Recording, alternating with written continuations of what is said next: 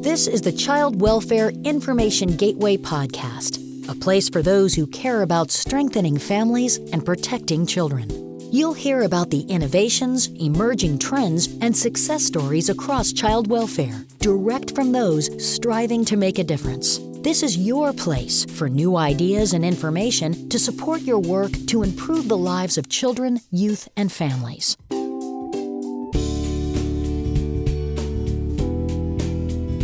Today on the show, working with parents to help parents.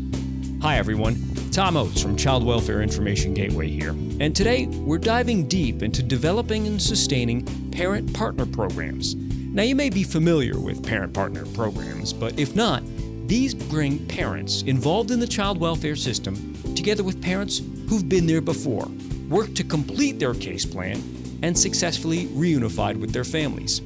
Parent partners work with agencies and communities. They actually help in policy development and training. They provide mentorship, guidance, advice, and support. They are a living, breathing resource of what success looks like to those working to strengthen families and for those parents working to reunite with their children. Parent partner programs are being implemented by a number of agencies and organizations across the country. But how do you get one started? And how do you keep it going or even expand the program to reach more families? Well, today we try to answer those questions. So we sat down with a few folks from the state of Iowa who've been able to do just that. Iowa's Parent Partner Program has grown during the past few years and become an example for others across the nation. You're going to hear from Sandy Lint. She is with the Iowa Department of Human Services, and she serves as the state coordinator for community partnerships, and she's also the program manager for the state's Parent Partner Approach. Also in the conversation is Sarah Persons, and she is with Children and Families of Iowa. Now, they're the organization that runs the contract for Iowa's Parent Partner Program. Sarah is the state coordinator for the program. She's also a master trainer for the Parent Partner Training, and she's been overseeing Parent Partner programs since 2008. But not only are we joined by the professionals from the agencies and organizations that operate the program, but I'm really glad that we're able to also talk with Jamie Reinburn. She's one of the program's parent partners and a trainer for new parent partners. So we talk about standing up a program, getting buy-in, both figuratively and literally, because the funding has to come from somewhere, what the Iowa program entails, and what it takes to be a successful parent partner. Once we're done, I'll talk about some resources to help you learn a little more. And as a reminder, you can always connect to information, reports, tools, and tips covering the entire continuum of child welfare at childwelfare.gov. So pay attention here, because there's a lot of great information and anecdotal experience that can help you and those you work with develop and grow a parent-partner program. So here we go with Sandy Lint, Sarah Persons, and Jamie Reinburn. Sandy, let me start with you. So where did the impetus to develop a parent-partner program come from? Well, for several years, we had been working on a community organizing strategy. We called it Community Partnership for Protecting Children, and we are continually trying to recruit parents to provide a voice at that table. We didn't have much luck, primarily because there wasn't a structure in place to support those parents. They might come once or twice, and then we wouldn't see them again. We went to a conference. There was a community partnership team here in the state of Iowa that went to a conference in Arizona, and our director of child welfare was with us, and we heard a parent partner from Kentucky. There were a few original sites that the Family to Family initiative had promoted the parent partner program, and we heard this woman named Angela, and our whole team was very inspired by her story and by the work that she did. And the team, it was one of those conferences where you're supposed to determine what you do when you leave this conference. And that team said, we are going to have a parent partner program. And fortunately, our leader was right there alongside, listening to everybody's adamantly requesting this program be implemented in Iowa. When we got back, the director said to me, if you can get half the leadership, which that level of leadership, there were 8 individuals in the state, to agree, we can bring Angela and the trainers that worked in Kentucky to come and speak to the folks in Iowa. And that was Randy Jenkins and Sandra Menace. and Angela. It took some doing. We got 2 yeses and a couple maybes. So that was my nod to bring them into the state.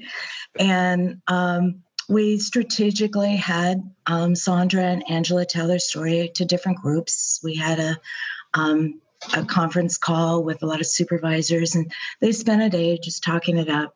Then we took a team and we sent a team of 10 down to Kentucky to one of their gatherings. And that was very, very helpful to getting people on board. But it took about a year from the time that we went to the conference, the time that we brought the national trainers in to the state. So with that, what was it that got those folks at that senior level to at least give you a maybe, if not give you a yes? What were the convincing value points that you had to get across to that leadership? Really, the parent story really turned the corner. You know, the backlash I was getting when I talked to folks was, is this going to be another person involved in our case? In other words, workers have CASA, county attorney. They have to speak to this citizen review, foster care review panels. And so the big concern was, is this someone going to come in and again, someone that the workers would have to, for lack of a better word, manage? They have a lot of people involved in these cases. Is this another person? When they heard the parents' stories, and the parents were really grateful for the intervention with the State Department, it was a surprise to folks because we don't hear that. Our workers don't hear that. Our leadership doesn't hear that. And they never saw parents again after they were in the system unless they were coming back in the door.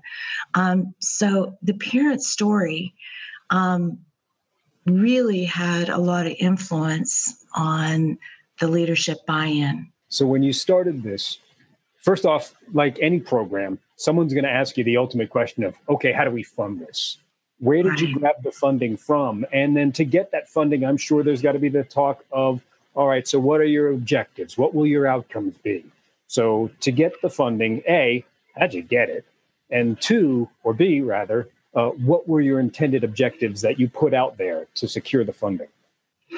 Well, that's a good question because we really did it on a shoestring, and the state didn't put a lot of money towards this.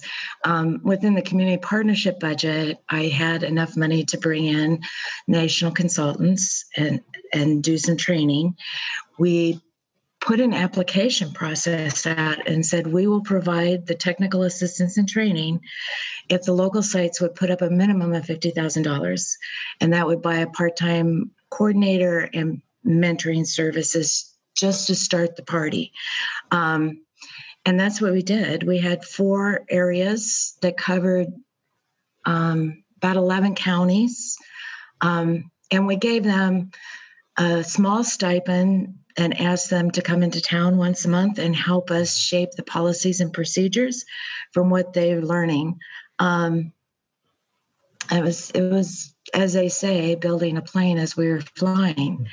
And we had no vision of long-term funding strategies. It was strictly pilot. We're fortunate here in Iowa that there are some local child welfare dollars that are allocated locally, and community partnership allocates money locally. So local sites use those 2 fundings. They use local grants from United Way, just patchwork pieces together to come up with dollars. And so what were the initial objectives? On the initial objectives, we wanted a strategy that we could support parents' voice at the table, that we could learn from parents, and we wanted a structure in order to do that. We also wanted a new engagement strategy with families, and we really thought the best way was for families to connect with these wonderful parents that were telling their stories. So we sought out DHS workers who would make referrals of families that they had worked with and thought that, they were in solid recovery. A lot of them were come to the attention of the department because of substance abuse. So we got recommendations from the workers. That also helped the worker buy-in. That's usually where they got their first referrals. But the objective was really about getting the parents' voice at the table and really coming up with new strategies on engaging families in a more meaningful way. We also were mindful of the protective factors and the federal outcomes around reabuse and length of stay and permanency goals. Those were there, but I'm not so sure in the initial stages we were promoting those as much as just getting the parents' voice. All right, so Sarah, let me turn to you here and walk me through just the basics of the program. What's the structure? How do you actually operate this thing? Well, we went into a state structure in July 2013, and what our structure looks like for our employees at CFI, we have a state coordinator. That's me. We have 5 service area coordinators.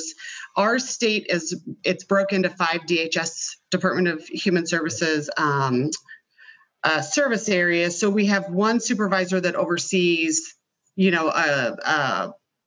somewhere between 10 counties and 30 counties. And then under them, there are local coordinators, and they oversee the parent partners and those local areas. And they typically oversee somewhere between, 3 to 5 counties in that area. And so how many people are involved, at least, well, from the beginning level to where you are now? What kind of staff involvement is the commitment here? Well, we have over 150 parent partners that are mentoring across the state of Iowa. We have 18 local coordinators, 5 service area coordinators, and myself. So when it comes to not only the parents you are helping, but the parents who are now parent partners, what's the ratio in terms of how many parents can you actually look at and say, yeah, parent partners will help these parents or these families, and I want to partner them up with, these veteran parents, so to speak. So what's the ratio in terms of how many parent partners you have on staff and how many parents you can actually help with the program? Well, each parent partner can mentor up to 15 individuals. So that's the max amount we want them to be mentoring. Each coordinator can oversee up to 15 parent partners. So, and then the number that are being mentored, each coordinator can mentor or can oversee up to 225 parents per local coordinator in their cluster site. And so when you mention mentoring, what are we really asking those parent partners to do? What's kind of in their scope that they can, that they can use those skills and those talents and those experiences to help those parents? The biggest thing they do is walk through the child welfare system, the court process, the family team meetings, those types of things. And I know Jamie will talk more about that and kind of what she does on a day-to-day basis during her part of the interview. But that's the biggest thing that they do. They just, they're there.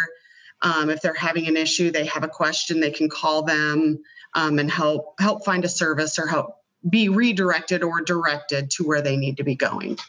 Did you guys find that was one of the key objectives that you wanted to get across in terms of just helping those parents understand the system? Because there are so many steps and so many offices that they need to kind of navigate, while, dealing with the rest of their lives and their own either jobs or, education or treatment programs. Yeah. I think it's one of the scariest things, a parent would go through. And Jamie does a great job of talking about that. But, when you're down and out and then your kids get removed, then what? And you're scared. And to have somebody say, I've been there and I've done that, and I'm going to walk through this process with you it's huge. And it makes you, the parent feel like somebody's on my side. Are there certain either parameters or requirements that you're asking, not of the parent partners, and we can ask Jamie a little bit more about, what it takes to be an effective parent partner, but for the parents you're looking to help, do they need to be in some sort of scenario, or what makes you say this is a parent that could use some help? Well, our referrals come from the Department of Human Services, and our target population right now would be those families where the child has been removed from the home, or there's some sort of supervision requirement of the parent, like grandma or grandpa needs to move in to provide supervision because for whatever reason, the situation's not safe for the child. All right, Jamie, let me now turn this to you here. So we talk about with Sarah about what they're looking for in terms of the role of the parent partner. How do they approach you about this? How did they bring this up to you and suggest that you could help? My caseworker for the Department of Human Services brought the program, the attention to me, explained a little bit about the program, thought that I would be an asset and benefit the program. So, I thought it was a way for me to give back. When you saw that, what was the first thing, though, that came through your mind when they said, hey, we've got this new program and you'd be great for it? I was honored, honestly, to have them think that I'd be an asset to the program, considering when I came into the eyes of the Department of Human Service, I was so broken and so beat down that I didn't think I had any value to myself, let alone my children or anyone else. So now that they instituted this and they rope you in, talk to me about training, because now you're in a different position within the child welfare system. What were the key things that they made sure that you had to have those, like either skills or techniques to help other families? Well, for me, I think the biggest thing is you have to have compassion and passion for working with people. You have to have an outlook of the Department of Human Services that they're there to help, so that we can then encourage our families not only to engage with services, but to look at their caseworker as a support instead of someone who's there just to make their life harder. And so we go through all kinds of trainings, DHS 101.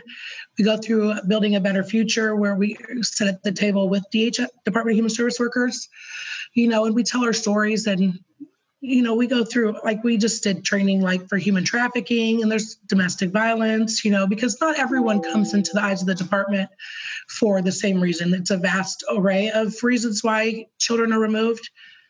And so just because like mine was substance abuse, me having understanding of the system, the court system, what the family's feeling with the removal, it doesn't matter why their children were removed, I can still relate to them. Mm-hmm. So what is that interaction that you have not only with the parents, but also with the caseworker as well? Where do you fit in with this relationship? Well, my relationship is with the mother who comes in and has had her child removed. I'm there to be a support for her, to let her know that she's not alone, that she can not only get her kids back, but be successful. And my role is to try and empower them to, be able to ask for services and be able to speak up on what they need for their family to be successful, and how to utilize and interact with the department and the caseworkers to benefit everyone involved. How much contact on a weekly basis do you have with each of your mentees? With the families I work with, some of them I have daily contact, some of them that are progressing in their case. I at least talk to them once or twice a week. I see them once a week. Some that are at the beginning stages of their case, you might spend a lot more time with them because they're really in crisis. Their children have been removed and they don't know where to go. They don't know who to talk to. They don't know. They're scared. They're scared and alone, and they don't know who to trust. And so I'm there to try and help them, build them up, to let them know, let's just tackle one thing at a time. So when they go in there, they have a list of things they need to accomplish, and sometimes it's very overwhelming and they get lost in the shuffle sometimes. So if you can break that down and here, let's just get this one thing done this week, and then we'll work on the next thing next week, and make it tangible for them, it's easier for them to be successful. How much of this, because I'm gathering from what you're talking about, you are, walking them through the system, what they need to get done, the processes and steps of this, this endeavor that they're on. Correct. But there's also a sense of kind of, you're there as kind of a coach, as kind of a confidant for them. So how much work are you doing deals with the steps that they need to accomplish, but then there's also the emotional counseling, so to speak, that you're adding. How much of your role is one versus the other? I think it depends on each case. Some are more emotionally needy because of the things that are going on. Some come into the system and have no family support. I was lucky enough to have all my family rally around me, you know what I mean? So I had people I could turn to. But there's some people that their whole family's unhealthy, so they come in, they have nobody but me. So some days it's 50-50. Some days I'm doing more of helping them find the services and resources in the community to help them not only be successful, but not come into the eyes of the department again. And then some is they just need a shoulder to lean on. They need someone who can understand, relate, and let them know that here, you've made some mistakes, but it doesn't make you necessarily a bad mom. It doesn't mean you love your children any less. It's just, we're going to try and get you the help that you need so you and your family can be together and be successful and happy. How much of your own past experiences do you rely upon when you're conveying stories or guiding somebody through the process? I rely on a lot of my past experiences. That's how I can relate to people different socioeconomics, different experiences, what they go through. I got my own childhood trauma. I got my own substance abuse, my own family dynamics that I think I can relate to almost anyone. And I rely on that, and sometimes when you're working with a client or a mom, all they want to know is, here, I know what you're going through because the same thing happened to me.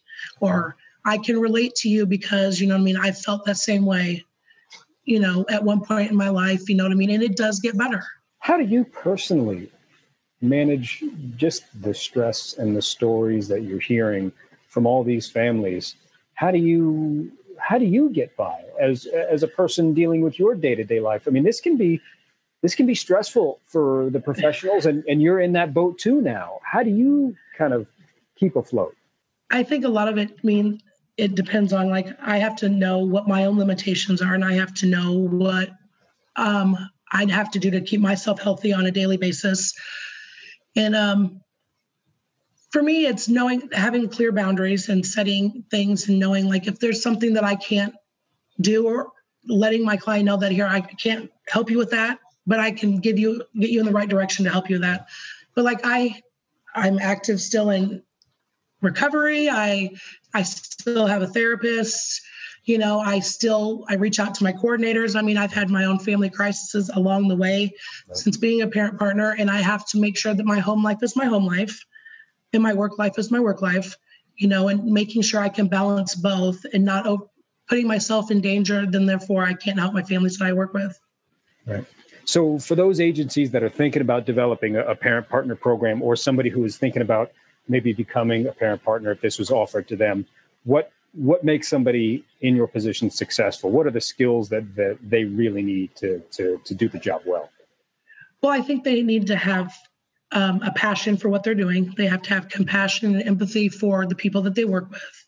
I think they have to understand people's lives are different than theirs, and understand that we have to be very objective and keep our own biases to ourselves, because sometimes we work with clients that we might not necessarily understand what they're going through or some of the choices they make, but that doesn't mean I can't still help that family.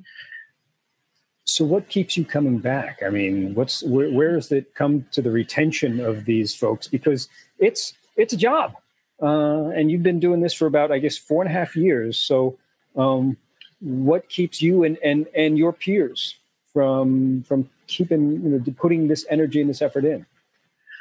For me, the reason I keep coming back is because I enjoy helping these families grow. I enjoy seeing them getting their kids back. I enjoy every aspect of my job. I love working with people. I love that, that I get to see the highlights of their life. I get to see them when they get their kids back. I get to see them, when they make the connection on why they got involved with the department and how to make those changes. I get to see that, and that, it gives me joy. When you're talking to either a neighbor or a family member or somebody, and you're explaining this to them, what are those stories that you share about that are kind of the good moments from what you do that's kind of stuck in your heart about a particular family? I have a mom that has had, sometimes when you have previous DHS experience, the Department of Human Services, your kids have been involved before. Mm-hmm. You come in with a predisposed notion of what the department does. And when you can break down those walls and you can build that relationship between the caseworker and the mom to be successful and to work together, it's like you see a light bulb kind of go off, they make the connection that the Department of Human Services are not this horrible enemy. They are someone there that are actually looking out for children, which I was thankful DHS came into my life. I actually honestly thank the lady because she saved my children's lives, right. And making them understand that they're not bad people. They don't enjoy removing children. It's their job and they have to do it for the safety of the family. So, Sandy, let me touch back and go to you here. So after you've been able to implement this, and I know you went statewide a couple of years back, if there's another state or another agency looking to develop a parent partner program, what do you stress to them over anything else that they should do? You must have parents involved in the planning, the development, and the implementation. Their voice needs to be front and center. I feel it's the state's job to really listen to them and sort of figure out, take their ideas and help support how they want to approach providing the mentoring services. I also think it's key to have leadership from the top and from the local level. Without it, you can't do it. It needs to be a partnership. We call it the three-legged stool. It needs to be the parent partner, the coordinator, and the DHS supervisor at the local level need to be in on all decisions. And we have modeled ourselves around that concept. But parents and their stories and their ability to connect with family are key. You have to take the time to nurture the trust between DHS and those parents. If there's distrust at all, or there's a parent running rogue, it can have some setbacks for your program. So being able to have those open communications and building the trust and recognizing that there's going to be some relapse, there's going to be some things that are going to need to be addressed along the way. But as long as everybody's got a full understanding of that and they build that trust factor is the most important thing. Well, finally, Sarah, as Sandy talks about implementing a program and the buy-in you need at kind of the three-legged stool, how do you sustain it? How do you keep this program going year after year and potentially, as you guys have done, expand this across a larger region? Well, I think that for us, sustainability has been important and successful thus far because we have buy-in through leadership of the department and with community providers throughout the state. We are always asking parents at the end of their DHS case if they want to be parent partners. So we're constantly training new ones all the time. In terms of some numbers to just show you the growth in the last 3 years, the first year our target number to mentor was 850. We mentored over 1,200. This year, our target number is 1,800, and we've already met that. Wow. So I think sustainability it's a program that just kind of sells itself because they're the experts at the table and they do amazing work. Sandy Lint, Sarah Persons, and Jamie Redburn, thank you guys so much. Thank you. What I liked about that the most was that we could bring both the perspectives from the decision makers within the state, along with those implementing the program, and the parent partners themselves. So many programs are executed and sustained at that grassroots level, but the direction, the investment, and the buy-in from the top is just as important. Now, if you head to childwelfare.gov and search podcasts, we'll have a link to a description of Iowa's parent partner approach from the California Evidence-Based Clearinghouse, along with some resources from Information Gateway on family engagement and partnering with families to improve child welfare outcomes, along with a parent partner job description. So I want to thank Sandy Lint, Sarah Persons, and Jamie Reinburn for lending their time and their perspective. And I want to thank you for listening and being a part of this community. As always, you can connect with Information Gateway at info@childwelfare.gov. Let us know your questions or how we can help you find the information you're looking for. You can connect with us on Facebook and Twitter, or visit Child Welfare Information Gateway at childwelfare.gov. Don't forget to grab the free National Foster Care and Adoption Directory app from the App Store or Google Play, and check out any of our past podcasts and join us for future conversations. We're aiming to give you new podcasts every month, and we're really, really happy to do so. Well, this has been another episode of the Child Welfare Information Gateway podcast. I'm Tom Oates, and thanks for listening. Thanks for joining us for this edition of the Child Welfare Information Gateway podcast. Child Welfare Information Gateway is available at childwelfare.gov and is a service of the Children's Bureau, U.S. Department of Health and Human Services, Administration for Children and Families. The views and opinions expressed on this podcast do not necessarily reflect those of Information Gateway or the Children's Bureau.